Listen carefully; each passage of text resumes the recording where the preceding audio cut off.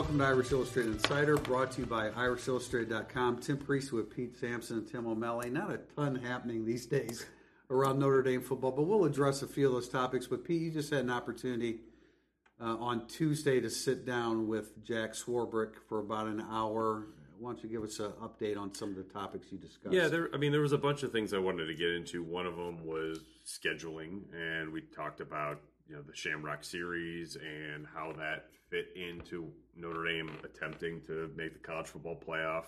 We talked about sort of the college football playoff rankings and how that sort of is working or not working with the 13th game maybe being a factor. We talked about facilities a little bit, and then Brian Kelly as well. But I mean, one of the questions that I think a lot of people have wanted to ask Swarbrick since the announcement of moving the Syracuse game to Yankee Stadium in November was just why do that? And I mean, he admitted that look, this is not a move that necessarily is 100% good for football. And while he was, I think, not overly defensive about, for a home game, you're going to the hotel mid-afternoon, you're leaving mid-afternoon, there's a short flight to New York, so on and so forth.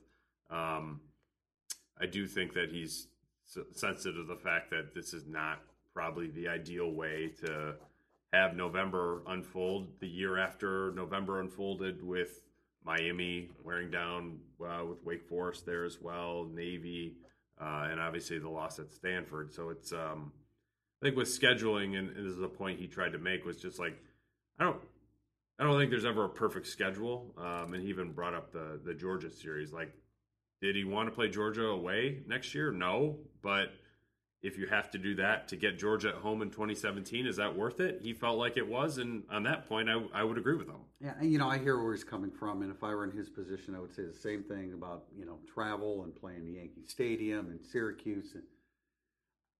I just don't. I mean, I don't buy it. I get it. I get that you have many constituencies that you have to serve when you're the athletics director at Notre Dame, and you guys have heard me say this 1,000 times, but he's also the vice president, and that in essence, in itself, puts him in a situation where he has to serve the university first over football. It's still travel. It's still late November. It's still going into the cold and getting home later at night. What's kickoff? 2:30? Yeah, mid-afternoon kickoff. Which I think, Pete, you said that had NBC demanded a night kickoff, then it probably or could have nixed that. But a lot. It all depends upon, first of all, what Notre Dame does at Northwestern a couple weeks prior to that, if they can go there and win on the road. But how it's all going to be perceived will come down to just how much success they have in November and how much success they have away from home. He knows it makes it a little worse. There's no denying it makes it a little worse. But it's not all about football, right? Yeah. That's what it comes down to. It's just not all about the football team. And I think most logical listeners understand that nowadays. You don't have to agree with it. I don't agree with it. I think you could have avoided it maybe, found a way to... I guess there's many ways to say what game can you turn into the Shamrock Series game. And in a perfect world, as you said, there is no perfect world. You turn the Vanderbilt game into the Shamrock Series, right? Which I think ultimately was what they wanted to do. That would have been perfect. Early in the year. And no effect on the schedule if you do that. In my minimal effect on the schedule if you do that. Yeah, unless you played it in Rome. But I mean, look, the most disruptive neutral site game that they have played was Navy in Ireland, and they went 12-0 that regular season. Now they came back and almost lost to Purdue the very next week, but so much of this has to do with looking back on it through the prism of, well, how good was Notre Dame actually? If Notre Dame's really good, playing in Yankee Stadium is not going to make a difference. But I think we've seen too many Notre Dame teams over the last 5 years that have only been pretty good, and the little things do make a difference, and this could be one of those little things. Yeah, 2012, we've talked about this many times. I mean, the caliber of defense and defensive players and stars that they had on that side of the football, that's what allows you to compensate for things like that. But, I get it, and that's Notre Dame, that's politics, that's what every head coach is going to have to deal with, especially as long as Jack Swarbrick is vice president / director of athletics. That's just the way it is, and the Brian Kelly has to accept it because he's complained about it before, and nothing changes with regard to that. and the next guy that comes in and replaces him is going to have to deal with it.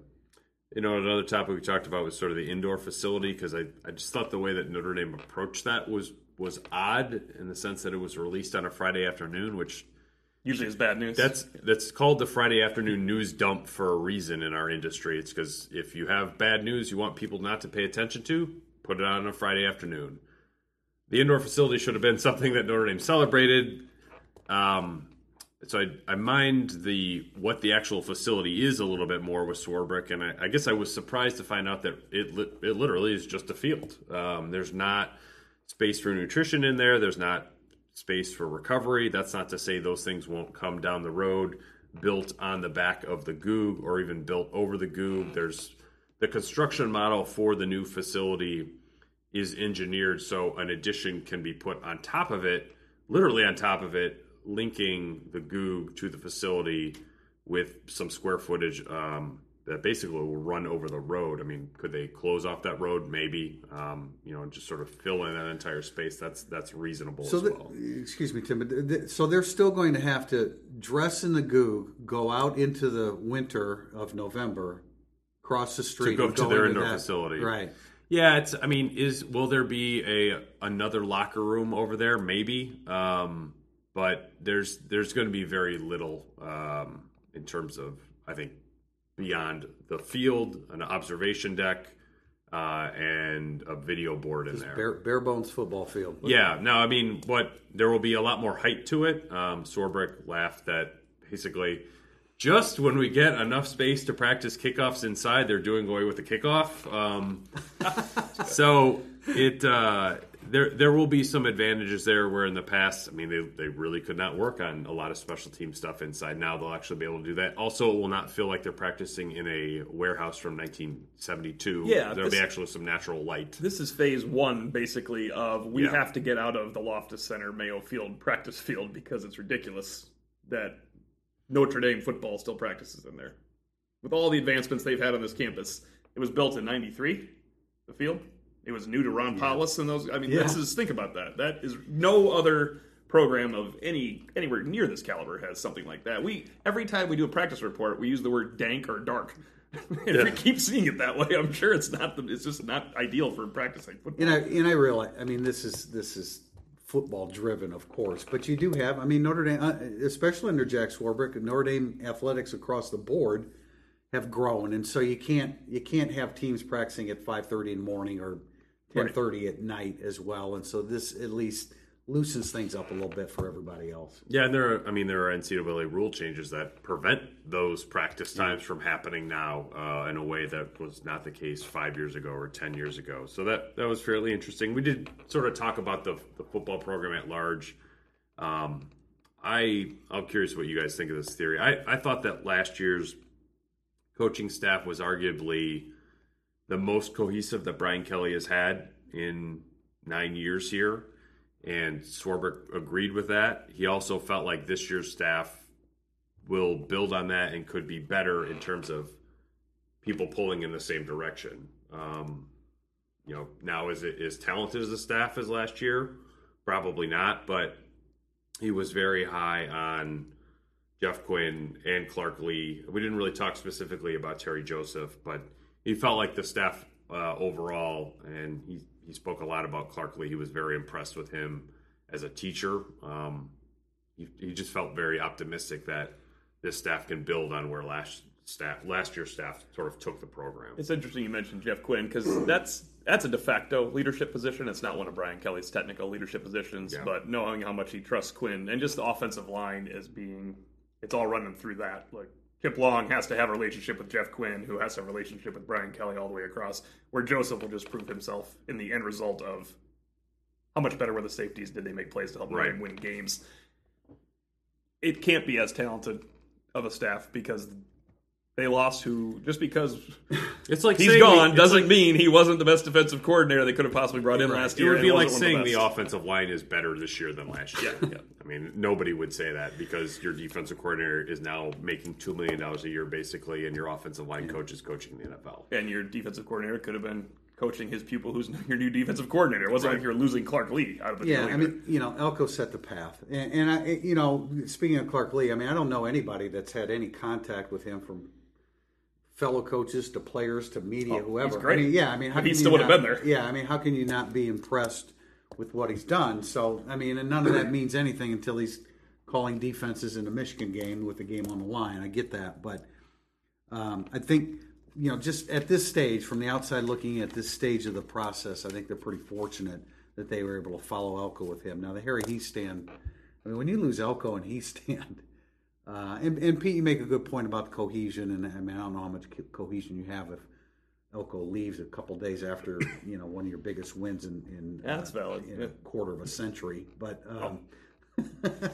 Made that a lot worse. But no, I mean the point's still well taken because the players responded to him and the coaching staff responded to Elko, and he's a quality defensive coach. I know a lot of people, like when he left and went to Texas A&M, there's people trying to say, "Oh, he didn't do that good of a job." Okay, I mean, the only thing he didn't do well is handle his departure. Other than that, he did a good job. He didn't do that very well. Although I wrote a story the other day, I think one area where this defense will improve is that they gave up 4 yards a carry last year. I know that's just a number over the course of 13 games, but I would expect that number to drop. I think they're going to, if you look at November, there's a not even just Navy, but Wake Forest, huge rushing game. I think those numbers will this year will improve under Clark Lee, mainly because your front seven is basically coming back intact, and I think that duo in the middle of Coney and Tranquil is going to be outstanding. You want to talk a little bit about Ball State? We're sort of going to incrementally get through the schedule this summer. We'll double up on some opponents, and I know it's not exactly bated breath waiting to hear about Ball State. Well, we almost led with Ball State. Yeah. Priester, summarize Ball State in 60 seconds or less. Go. They were 2-10 last year. They were terrible. In the last. Let's check this out. In the last 9 games, they gave up 387 points. They gave up 43 points per game in the last 9 and scored 12.7. Now, in fairness to them, their quarterback was hurt, Riley Neal. He'll be back. Their running back who rushed for over 1,300 yards, James Gilbert, also was injured. He'll be back. So they should be a better version. They only lost one real significant player, and that was defensive end Anthony Winbush with an N, and he was a free agent pick of Atlanta. But they've got issues. Their coach is on the hot seat. Their program is not where it was just a few years ago. 12-1. How many years ago? It's probably more than we it's true. think off the top of our head. But it was when Brady Hoke was a rising star in the I guess coaching it was about industry. 9 years That's ago. how long ago it was. Right. But not a real good team. An excellent team to play the week, whether it's before Michigan or after. Right. In this instance, of course, it's after. It's this will be a really fun game for Notre Dame fans if they beat Michigan, because it's going to be the best tailgate lot of the year with everyone from Ball State coming up for this game. And if there's high-flying happiness from beating Michigan, this is going to be a little celebration, fun time for Notre Dame with one of the worst teams that has come in here. Who's the worst team you've covered to come in here? Do you think UMass? UMass would be really high on that list. They only scored 27 on Van Gorder's defense too, but yeah, they were about. That was a bad team, despite being they just moved up levels. Contending UMass according to Brian Kelly. I don't know. There have been some bad teams, like that Western Michigan team had a couple pieces. They had a pro quarterback. They had a pretty good. It was Alex Carter. But I think UMass would probably be the worst team that I've seen. I mean, in your era covering them, I didn't cover Rutgers, and I've got SMU coming off probation, baby. Running out of bounds to keep the score down. Rusty Setzer, if you've been on Irish Illustrated a bunch of summer, you've seen that we're doing the Irish Illustrated A to Z series again. I think we have a lot of fun doing those, and it's, to me, there's the most interesting parts to me about those series are looking back at who was ranked where in recruiting, and then also doing player comparisons. And Micah Dew Treadway, I think, was yesterday or today, so we're just starting into the D's of the player comparisons you guys have done or the recruiting rankings.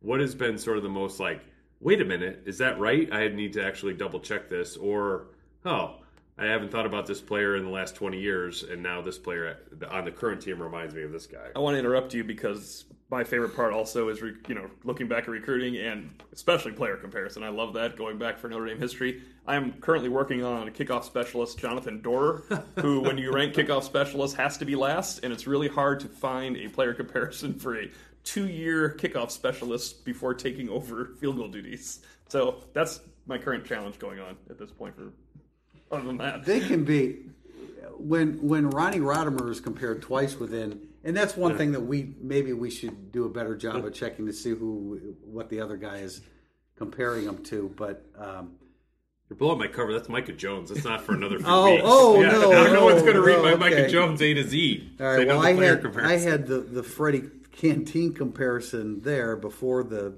breaking news on Freddie. You could have had a 3-day weekend, Tim. I could have, but it didn't happen. But Ronnie Rodimer was injury plagued, even beyond Notre Dame when he left Notre Dame. So that's a comparison. I had Ian Book with Matt LaVecchio. I like that one. I thought that was a pretty good comparison. Is it a stereotype to compare Aaron Banks to Stewart? I mean, was he a guard? Is he a tackle? Yeah. I think he even... Yeah, he just sheer size, too. Yeah. Oh, yeah, that's true. Both early in rows, just sheer size. I know those are fun. They can be a challenge. I liked comparing the brash Noah Boykin with Robert Blanton. That was a good one.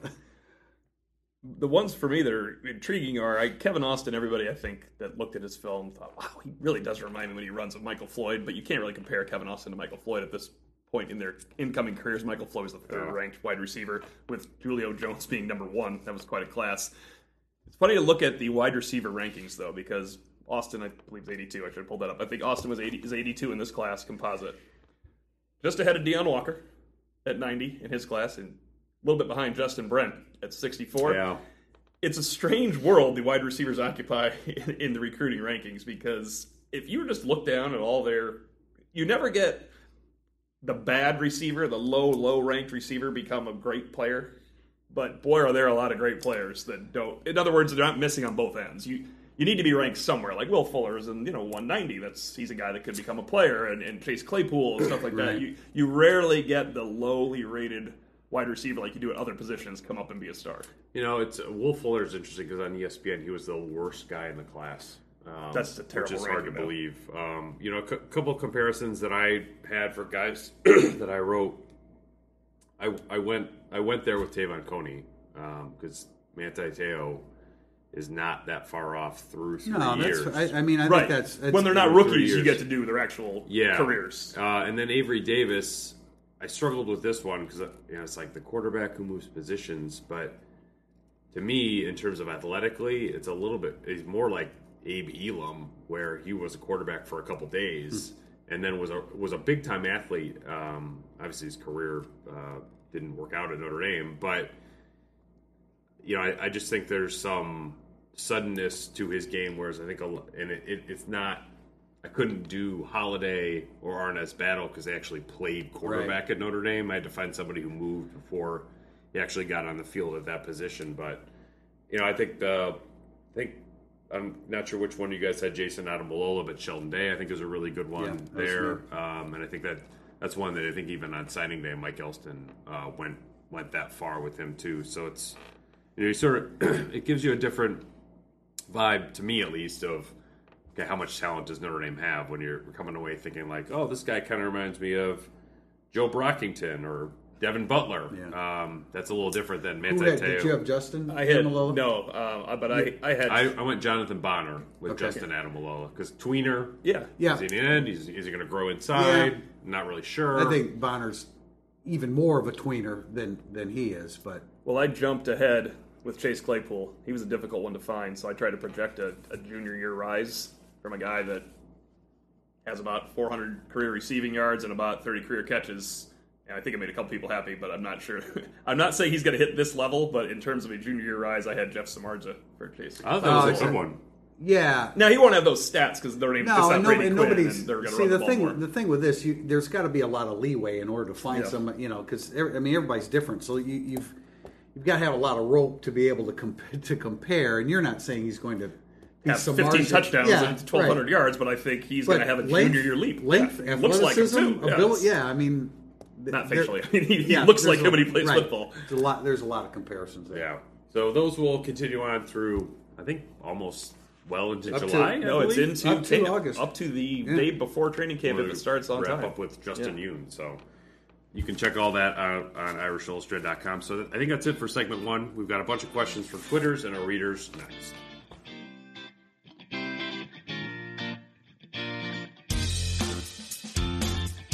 Segment 2 of Irish Illustrated Insider, burning up the boards. We have a question from Patrick in Florida 1. I prefer Ian Book over Wimbush. Is there any chance for true competition in camp, or will Wimbush be given every opportunity to be the starter regardless of the development production of either quarterback? I think for Michigan, they've chosen their starting quarterback, barring an off-field incident, which won't happen, or just the worst camp in the history of camps, which also won't happen. Yeah, I mean, it's with Wimbush, it would have to be, to me at least, a Dane Chris South Florida type of dynamic. That's still in the Michigan game. Yeah, but still in the Michigan game where it would have to be performance related in a game. I don't know what would have to happen in practice in August for them to make a change, but I don't even think that it's possible to occur that Wimbush would be that bad. Wimbush is not going to perform that poorly in practice. I mean, he's proven that he can win the job in practice, so that won't happen. So the three of us are in agreement on that. But I will throw this out, and I think this is something that was said in a previous podcast. The difference this year is I don't think that they'll wait and allow Wimbush to lose a game. No, kind of what Pete said too. They won't. They certainly won't. Yeah. I mean, they'll go with Book because they know Book can lead them to victory. He's done it as a starter. He's done it in relief, and so that to me that's the biggest difference. Wimbush isn't going to lose a job in the preseason, but he can lose the job in the middle of a game. I don't know that he lost it in LSU, and I don't know it would necessarily carry over the next week. He might have lost. I mean, he lost it basically when it was a little too late in Miami. He lost the job in the game. But Book came in and threw an interception touchdown. That ruined the whole let's keep him in there situation. Right. So he lost it twice last year in the middle of a game. Yeah. And you would not have taken him out of that Georgia game because Book would have just gotten murdered too. There was no reason to take Brandon Wimbush out of the Georgia game. The Miami game was so extreme that you just had to make a change with the quarterbacks. But we both expect him, or we all expect him to start. But I agree with you, Pete and Tim, that bad first half. If it's 10-0 to Michigan and he has a really ineffective first half, I wouldn't be surprised to see Ian Book come out. Yeah, I guess maybe it would be, if you do the Michigan parallel, Everett Golson against Michigan in 2012. I mean, it's like, Notre Dame won the game, but it took a lot of mucking around for that to happen. And you basically needed a quarterback to do no harm opposed to a guy to go out and make plays. I don't think Notre Dame's going to be in that position against Michigan this year, but that's something would just have to happen in game. And I think we've got a sort of a follow-up from Trevor Johnson, Trev Alive, about I think the athletic advantage Wimbush has over Book is overblown because Book is more decisive and makes better reads on zone/read option plays. Agree or disagree? I disagree, and I want to give a parallel to basketball. Brandon Wimbush's escape from the pocket after a play breaks down, or just a keeper, when he turns into a 50-yard run or a touchdown, is what made that offense last year so unstoppable for a long part of the season. It's like in a basketball game where you can have the 5 most efficient players playing for Mike Bray, and then all of a sudden you're playing Duke, and there's 3 future pros like Jason Tatum just get the ball and dunk once in a while. You don't have to work for absolutely everything when you have that athletic advantage, and I think teams that have a guy that is a difference maker, it allows for easy touchdowns that never would have happened. It's like allows for easy dunks that never would happen. I agree with your point there. I agree with the question from the standpoint, like from read option, zone option. Book is great. I'm not disagreeing with the premise. He's decisive and explosive out of that, and that aspect is really, really impressive. I think the biggest difference, tying in with what you're saying about turning a real negative into a 45-yard play, Ian Book cannot avoid a pass rush the way Wimbush can. Just not, irregardless of turning into a 45-yard run. Just escaping the pass rush. Book just doesn't have that kind of explosiveness moving laterally or having to escape, with a step backwards. I agree. I mean, there's a play against Wake Forest. It was about midfield that turned into, I think, a 50-yard Wimbush touchdown run where spread the entire field out. Wimbush is, I think, ISO'd. It's an empty backfield, and he just takes a step back, and boom, he goes. And you can see the look on Wake Forest's defensive coordinator's face when he's talking to the head coach there, and it's just like, what do you want me to do? I mean, it's not a defensible play. There's nothing Ian Book does that's not defensible. And he's a running back in the red zone, Wimbush. Yeah. He's another weapon, and so you have to cover the whole team that way. And to quote a person within the Goog, Wimbush is Notre Dame's best running back. He is now, certainly with Josh Adams there. He is their best running back, and you're not going to. Yeah, I mean, you're not going to take that kind of athlete off the field. Speaking of running backs, another Twitter question from Mr. Yips4. Last podcast, it was mentioned that the ND staff was kicking the tires on C.J. Holmes and Deion McIntosh. McIntosh could return, but face a 4-game suspension. Any update? Pete, you haven't. Well, tires have been kicked. Yeah, no, the McIntosh thing. Well, you know more about it here. Yeah, recently. I mean, we got some info earlier in the offseason that Notre Dame was really evaluating McIntosh coming back. Well, that's not happening now. He won't be returning. C.J. Holmes, I don't think there's really an update to that either. Neither of them are expected back, and they'll roll with Dexter Williams, Tony Jones, Jafar Armstrong, Jameer Smith, somewhat Avery Davis, and Sibo Flemister if he shows up. That's just how it's going to have to be. They're right at the 86-man number, one to go to get to 85 by the time the season starts. I don't think that they really want to push that too far north anyway. And look, if you can't run an offense with 5.5 scholarship running backs, that's a pretty big number for that position. I don't think you need to be at 7.5. There is optimism as to what Flemister is going to be able to bring to them. Now, he hasn't been on field, and so that optimism is easy to have. But there is optimism toward that. And if Notre Dame had to choose between which of the two running backs that they could have back, whether it be McIntosh or Holmes, it would be McIntosh. And I wouldn't bring back a dismissed player that was dismissed for cause. And then to further that, I especially wouldn't bring back that caliber of a dismissed player that was dismissed for cause. It's a different question if it's Michael Floyd.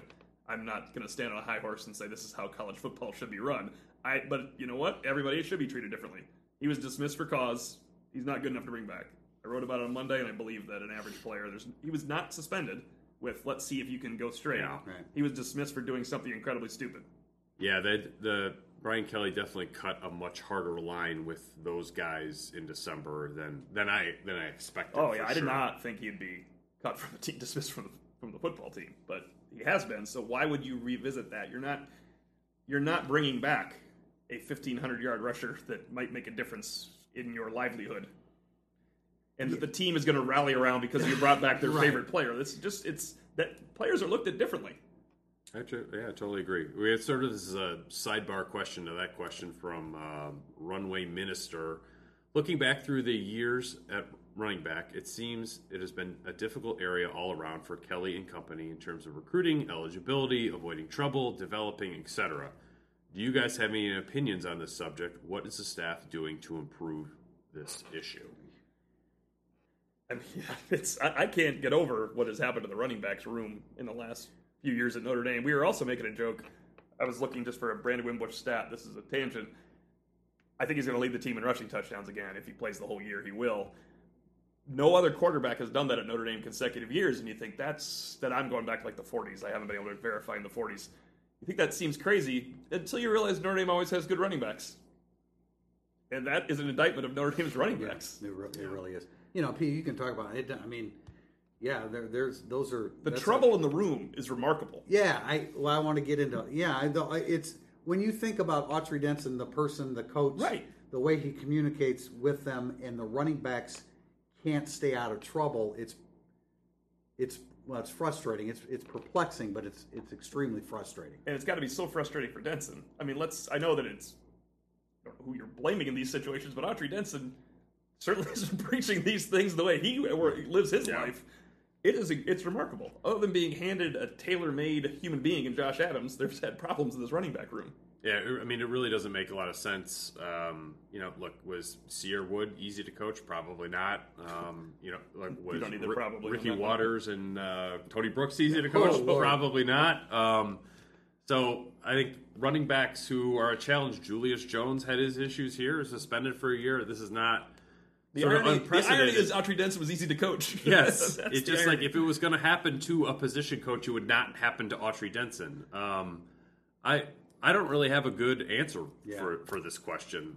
It's a great question. That's why I don't get why Notre Dame hasn't been hitting at a higher level in recruiting at running back. Because again, who would you want to represent Notre Dame on the recruiting trail better, or who would do it better than Autry Denson? Very few people, I think. But it just is not clicked for him there. Yeah, do great running backs look to see, okay, Notre Dame turns out first-round draft choices on the offensive line? Apparently not. Obviously, they don't. they must not. Yeah. Yeah, which makes no sense to me. I mean, I think we all sort of link those two things the same way. We link, well, if you get a good quarterback in, then you're going to get good receivers. I think that sort of has happened. But the offensive line running back link has not. Do they look? Notre Dame turns out what a running back. Well, Because Theo Riddick's like a hidden gem NFL running back that no one thinks of Theo Riddick really in high school recruiting right now. It's like, well, they had Theo Riddick, and I like that guy. I don't there think should be. There should be. Yeah, no, I hear what you're saying. I mean, there should be.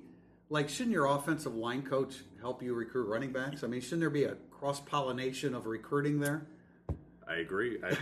It's a question that I don't think any of us have a good answer for, frankly. But it's a good question. Chino 1047. Do they feed you in the press box? And if so, who has the best food? They do feed us in the press box. we die. It's an Yeah, hour a day. We are there for a long. They feed us more than once in the true. press box. South Florida, they fed us like 6 times. Yeah, so it's usually it's a collection of hot dogs and potato salad at Notre Dame before the game, and then after the game, Papa John's, as far as the eye can see, if you get up there in time, I guess. Yeah, and by we're talking about how many hours? I mean, we're there 12 to 10. If the game starts if it's a 3:30 game, I think we usually get there around 12:30. Yeah, so about 9 to 10 hours. Yeah. You 2 meals. Yeah, and you can consume a lot of chocolate chip cookies in 9 to 10 hours.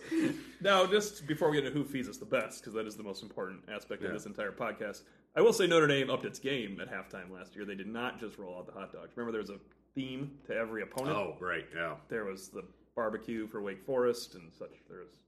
They tried there. They did. They had a theme for every opponent.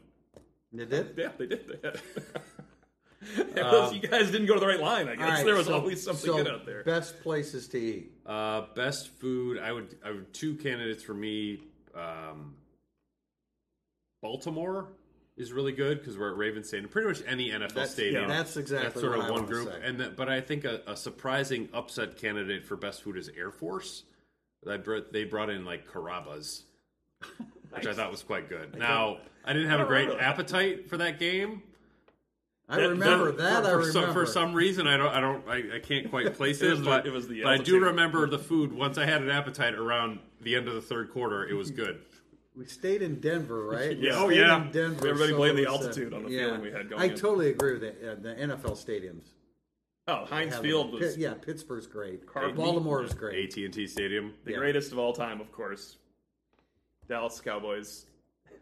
As Pete said when he came back with a cookie, I think there's a grandmother in the back making these. They were so good. That was really good. I will throw in Texas a couple years ago. It was very good. Oh, guacamole. Yep. Yeah, that was excellent. Still better than Notre Dame. All right. Sorry.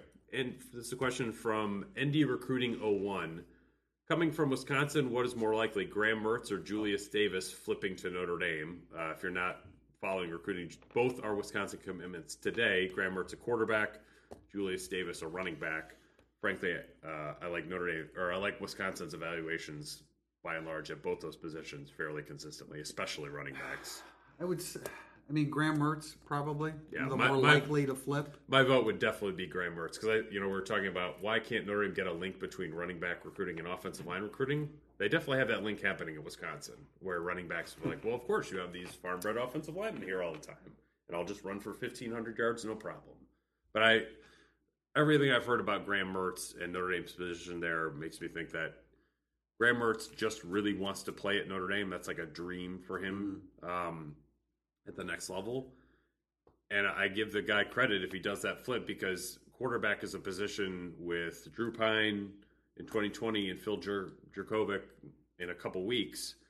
It's not a position where there's a lot of just obvious playing time available. Yeah, those three guys aren't going to stay on the roster together. No. You know, that link, frustratingly, not to pile on here, works at Stanford clearly too. Yeah. I mean, they keep having the national runner-up for the Heisman at running back. They can't do better. They can't get to number one, unfortunately. Yeah.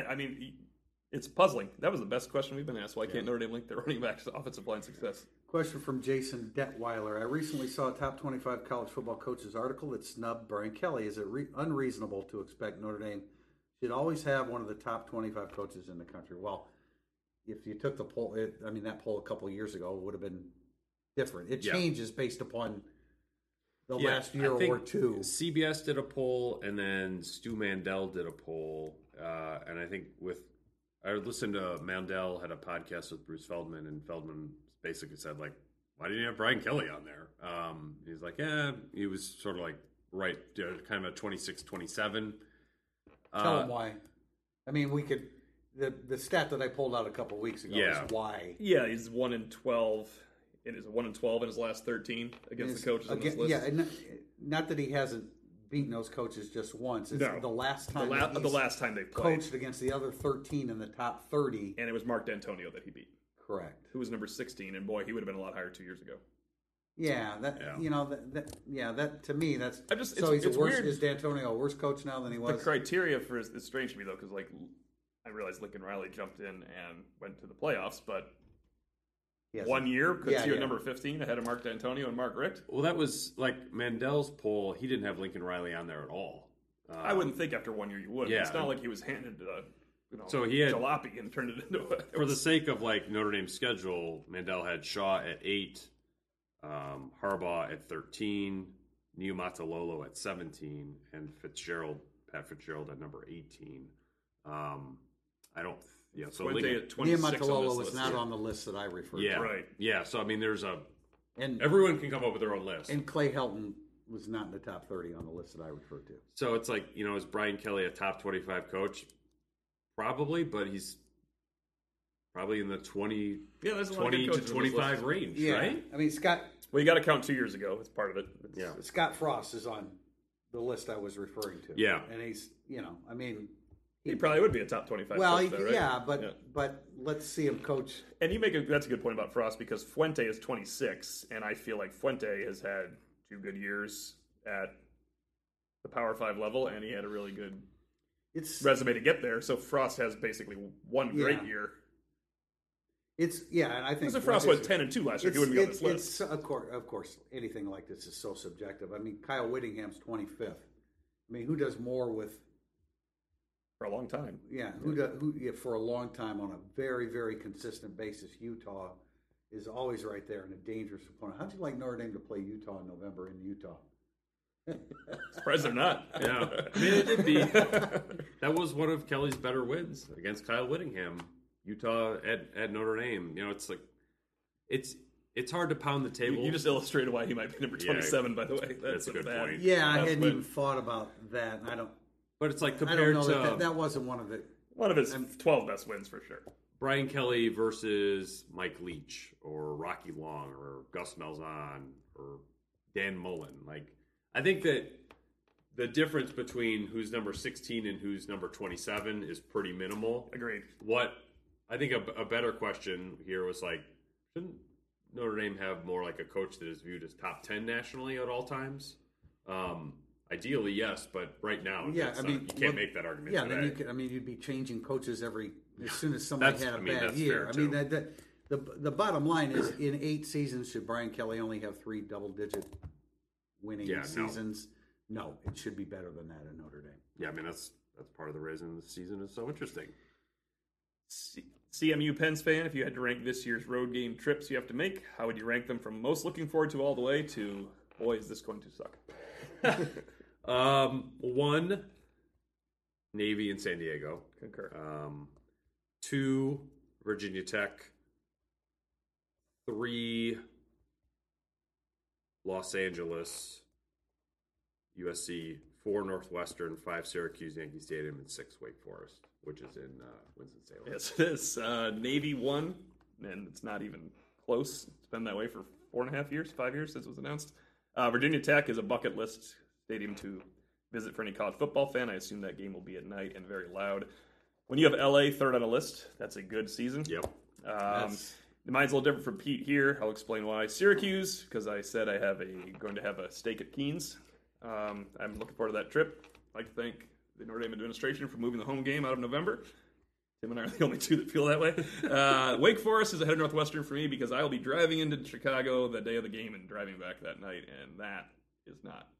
That's a negative, you're saying. That's a massive negative for me, yes. Well, the top 3, I think, are, San Diego, great location. Virginia Tech, I've been talking about for years about, having the opportunity to go there for a night game. LA is always where fun. We stay. Yeah. It's always great. Northwestern, Syracuse, Wake, you can probably put them in any. It's always great to go to North Carolina. Of course, there'll be a hurricane that weekend. There's no doubt about it. Although that's late September. Yeah, I think we're beating the North Carolina, NC State weekends, Clemson type weekends there. So it's all of them. It's amazing. Wake Forest is upgraded by the easy to get there from here, where it's actually direct flight from South Bend into North Carolina now.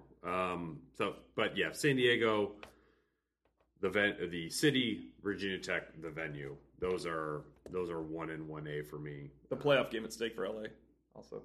So I throw a plug in there for the positive. Yeah, that's fine too. Northwestern is also the game where none of us like that game right now. Let's see what kind of year. Well, does it really matter what kind of year Northwestern's having? That, yeah. Well, there'll be plenty. It's a different question. There'll be plenty of time for trepidation regarding that game.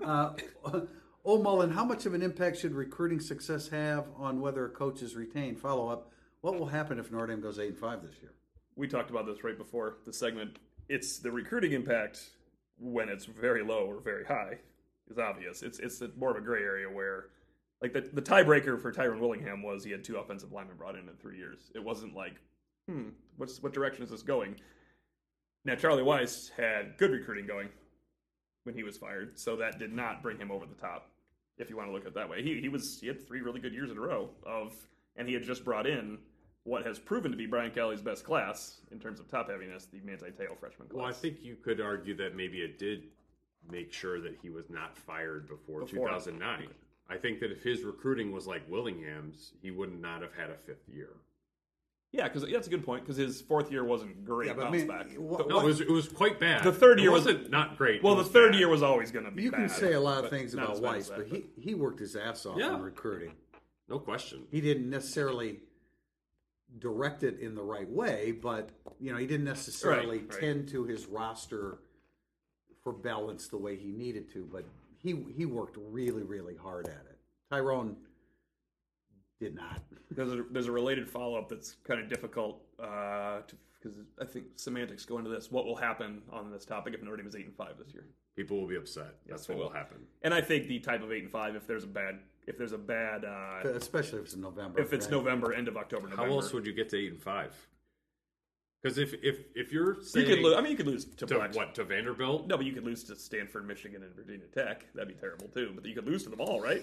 If you lost every game of consequence, that'd be bad. But you could lose those games, though. It would be quite bad. I think they're barring a rash of injuries on defense. I think their defense is too good to. I don't think that will happen. I'm saying those teams, that 3 of their 6 peers are in the first half. But I think people will remember if you have another bad November. Yeah, and this goes back to Brian Kelly top 25. Don't lose 4 and 5 games on a regular basis, and you'll be in that top 25. I don't think that a collapse would be viewed any better or worse than losing to Michigan and Stanford, because there's no and hope. Virginia Tech and Florida State and USC. If you lost every marquee game of consequence, there's no hope along the way either. Right. Yeah. That would get into my what are we doing here aspect if you can't beat a good team. So 5 losses is 5 losses. Is just 5 losses is 5 losses. Yeah. Yeah.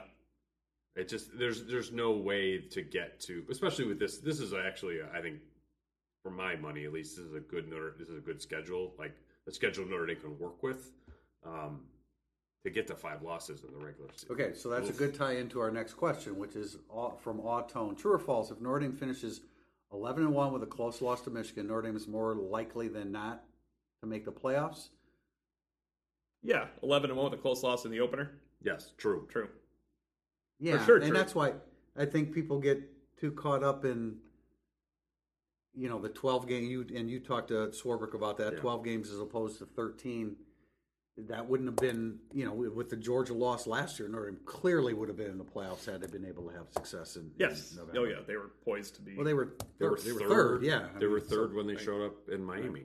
Right. So yeah, it's like that's I don't like the term "must win." It's too easy to use, and it doesn't really mean anything because like it's a must win or what. Like until you get to or what. Like it's just the fan base must win of last year's Georgia, where right. But they don't actually. Notre Dame, to Tim's credit, when he said they are going to be 4-1 or 5-1 for the USC game after losing to Georgia, they at least had some teams to get the fans excited. Notre Dame has nothing until Stanford if they lose the Michigan game. That's the problem. It's a must win if they want to put if you want to go if you want to go undefeated. It's also a must win if you want the month of September to be exciting at Notre Dame. Those are the two things where yes, absolutely is a must win or else A or else B. And it's hard to go if they lose to Michigan in a close game and both teams look great, just like the Georgia game, or both teams looked formidable, just like the Georgia game. It's just hard to run this whole thing with 11 straight wins. You would figure they would lose another game. Yeah, I just think that if you lose Michigan, you're going to lose again. Right. Yeah, the problem with losing to Michigan is that you weren't good enough to beat Michigan. Right. That means you're probably not going to be good enough to beat 11 other teams. Exactly. Wash ND, which player is more important? In other words, which can they not afford to lose to have success this season? Center Sam Mustipher or linebacker Tavon Coney? They were my 2 and 3. So I guess Coney, because he was my 2. Tillery was my number 1 because I think it would break down the defense. A nose tackle that allows your... My Tillery idea is that having Tillery allows the players around him that are younger and up and coming to play their right role. Where if you have Heinisch or Tagovailoa starting and moving up in that role, that's not a championship contending team. So that's why Tillery's trickle-down effect is 1 for me. Coney's right there because he's their best player. And then Mustipher's at the most important position where they don't have a backup because Ruin keeps getting hurt and hasn't played. You don't know he'll be a good backup just because they like him. I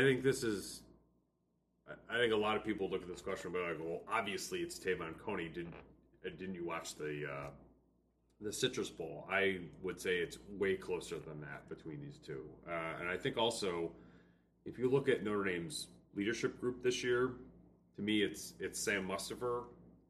And I don't want to denigrate Drew Tranquil or Alex Bars or Tyler Newsome, but I do think Sam Mustipher is as close to a Quentin Nelson, Mike McGlinchey as there is in that group. I mean, I think Tranquil is a good leader, but I think in terms of a guy who's going to make sure that Notre Dame's offensive line has its crap together at all times, that is really, really important this year. I think Sam Mustipher delivers. I think that's a kind of a DNA thing, with offensive linemen / Harry Heastand coach offensive linemen. Whether that will continue with Jeff Quinn or not, I don't know.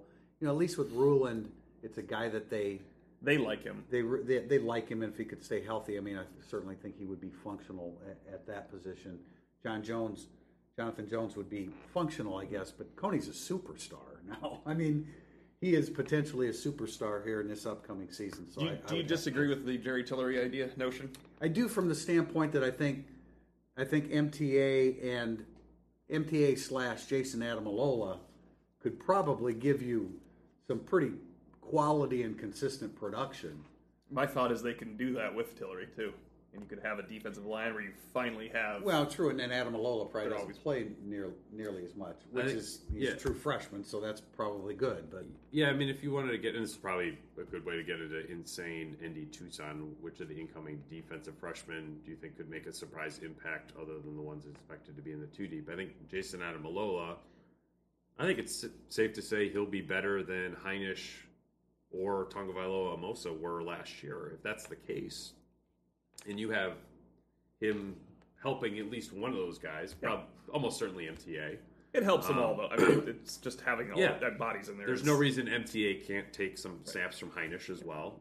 If those are your three backups at those positions, behind Bonner and Tillery, that's a pretty good group. You think they'll cross over like that at three technique and nose tackle? I'm just saying MTA could do it. Could he help at multiple positions? I think probably so. I don't think Adam Alola can do it, nor do I think Heinisch can do it. Not that Heinisch couldn't learn it. I just think he's built to be a nose. I think he's built to be I agree with that. Adam Alola there's some flexibility there, I think, but not Heinisch. No. So it's like if those are your three first guys off the bench, then that's what I'm with Tillery and Bonner, that's a nice 5-man group to me. Well, we all want to see Tillery, who should be at his peak, playing his best position in his final year of eligibility, playing for a shot to have a spot in the NFL. Let's hope it doesn't come down to that, because it's potentially a really exciting year for him. Last question from that was sort of bridging into the last question. Other defensive freshmen you think can make an impact? We talked about Jason Adamalola in the context of that last question. We all assume Derek Allen and Houston Griffith will, or we assume Houston Griffith will, and I believe Derek Allen will make an impact as the season progresses. Yeah. As the season goes along. Yeah, I really wasn't looking at guys that were here in the spring. I looked at incoming defensive. I looked at those guys as already. I mean, everybody likes Shane Simon, but there's a glut of players right now at Rover. He'll have to. It's not like he's going to walk in and take over the number 2 job. He's got Owusu Koromoa, who everybody likes. He's got a starting senior in Bilal. Right. That's right. He'll play too, because of special teams. He's a tailor-made. I think I'm most interested, if you're looking for like the deep cut here, what happens with the 4 corners who come in. Totally agree. Because if you said, you just pulled one of those names from a hat and said, this is going to be the best guy in this class and he's going to help Notre Dame this year, I could not argue for or against any of them. None of that would surprise me. I think maybe the most likely is none of them really do anything this year. But over the course of their career, who's going to be the best of those 4? I absolutely have no idea. I think they all have different assets that could help Notre Dame.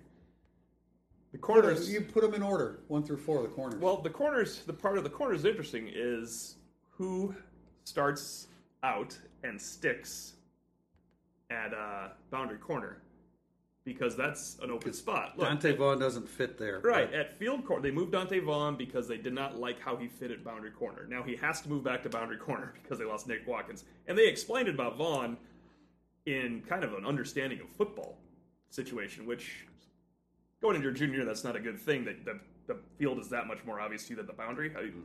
That means you're missing some of the technicalities of the game. The Dante Vaughn fall from grace, if it's not just athletic injuries taking a toll and making him look worse, he was fine as a true freshman out there when they threw him in, right? I mean, he came out and played. He was, fine. but they were in transition with coordinator, and they're just looking for a guy to make plays. But he didn't look lost. But I think his length and just his flat ability to make plays on the football, that didn't mean that he knew. Right. I know what you're saying. He didn't look lost. He was around the football and he made plays. But then you bring a guy like Elko in, and Elko didn't have any intention of playing him. True. So that tells you that he didn't have a real good grasp of what they were trying to run out there. So if he can be beaten out on the boundary, then it's whoever goes to boundary, which we talked to Todd Light in the spring. This was early spring, but he's a great interview for these things. He actually offered that Boykin would start on the boundary, Bracy would start to the field, and Wilkins would start at both. Yeah, in other words, DJ Brown to the boundary. So one of those guys can be second string if you beat out Dante Vaughn, who's been hurt a lot. And the pure most talented guy there is Boykin. Yes. Okay. Now will he be more coachable than Wilkins? And right. I know people don't like to keep hearing that, but that's an ever-present thought in the minds of everybody around Notre Dame. Yeah, and I talked to his defensive coordinator, Noah Boykin's defensive coordinator, for about 45 minutes on a bunch of things, and that was one of them. And look, Noah Boykin has supreme confidence, whether it is justified or not, in his own ability, where he came up to the varsity as a freshman and basically said to the coaches, like, why aren't you putting me on their best receiver? Like, why am I even here? What am I doing here? One of the other corners on that team is starting at Oklahoma.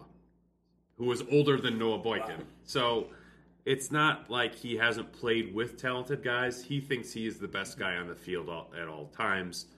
That's great if you channel it the right way. It's going to be. But man, that's a hard transition to this level of. Yeah, I'm so interested to see how he slots into the roster and the culture of the program, because Notre Dame just doesn't sign a lot of guys who just thinks like, screw it, I'm the best guy out there. If you're not going to play me on the guy, why am I even here? Why do I need to show up to practice? And thus my comparison to Robert Blanton, who was very similar to that. I love Tariq Bracy. I think long term he's going to be very good. I don't think physically he's going to be anywhere near where he needs to be this fall.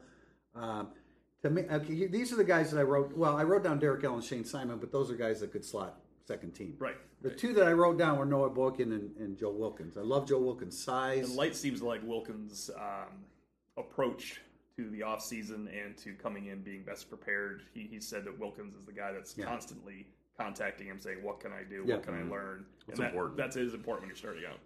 Yeah. Or the whole time. Are we missing anybody else? I mean, Jamie and Franklin. Last year he would have, maybe. I don't know how he's going to move ahead of Bonner and Heinisch unless there's an injury there. And that's a situation, to me at least. Like, is he going to be better than fourth-year senior Micah Treadway? He should not be. It's bad news if he is. Right. Well, maybe it's good news for Jamie and Franklin if he is, but he would have to be so clearly better than a guy who's been in a college football program for 4 years to make playing him even make sense. I feel like Treadway can be functional this year. Don't you? If he just stays healthy. I do. He's a man. I go back to, I gave him pretty much a scathing review coming out of high school. But the one thing I said was, this is a long, big, athletic dude. He has no idea what he's doing out there, and he may never know what he's doing out there on the collegiate level. But you're starting to see some of that, and now he's really big. I agree with you. You know, how many snaps are we talking about? 10, 12? Yeah, I wasn't going on as 10. Right. Less than that. That'd be great, though. Like, over the course of the season, you're talking about a 5-snap player who's... So one series. But and really, that's an average of 5 snaps, where half of his total snaps are going to come against Ball State. Yeah, true. So you're just really in snaps of consequence, you're probably talking about 15 snaps all year. Yeah. It's not a lot. So it's... I want more than 15 all year, I think. Yeah. Would be the way to say it. Oh, sure. No, maybe not. Of consequence, where it's a major part of the game. Yeah, that's good. All right, so real quickly, who's the guy on offense that fits this? The guy that could contribute this year that is off the chart a little bit. Probably Lawrence Keys, I guess. I don't really know who else will qualify. I think Lindsey and Austin are too renowned. Yeah, they're too renowned. It's like, I really like this Kyle Rudolph guy. You can't do that because they expect both of them to play. I think the big concern with Lawrence Keys is, will he have the upper body strength to compete at this level as a freshman? Because lower body, I mean, speed and just, maneuverability and all that, he's got it. But can he take the pounding as a freshman who isn't quite gadget player to me? Right. That's what he can be this year. Flemister is too obvious now. Flemister's but that's mine. That was mine before we were thinking Notre Dame wouldn't have their whole running back roster. And we can't conclude a podcast without me just saying Jafar Armstrong. It has nothing to do with what we're talking about, but we haven't mentioned him yet. So Alize Mack. Okay, there we go. Got it.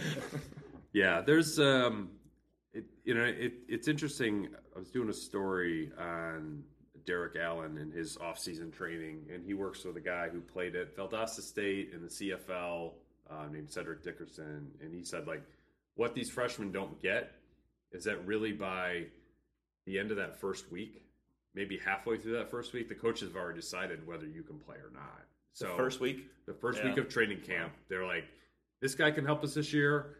We'll see you next year. And so I think for these freshmen coming in, there's these potential contributors. Brian Kelly might not tell us by the end of that first week, but the coaches will know. Lawrence Keys, yes or no. Think about Joe Wilkins, yes or no. Think about Darnell Ewell. Exactly. Yeah. I mean, that first day at Culver, he was done. Yes or no. It's the first drill. It's that stuff happens a lot quicker than I think people think. Actually, Autry Denson did say that they knew Josh Adams was going to help them the first practice of Culver of his first ever practice. Yeah, so having been in coaching on a lower level, that's absolutely true. Your first impression, you can't change your first impression. It is what it is, good or bad. Yeah, so it'll be fascinating to see that training camp. Thankfully, still 2 months away. So we will be back, Irish Illustrated Insider, probably in the next couple weeks. Talk a little bit more about the schedule, get into Vanderbilt, get into the rest of September as well. So until then, Pete Sampson, Tim Priester, Tim O'Malley. Thanks for listening.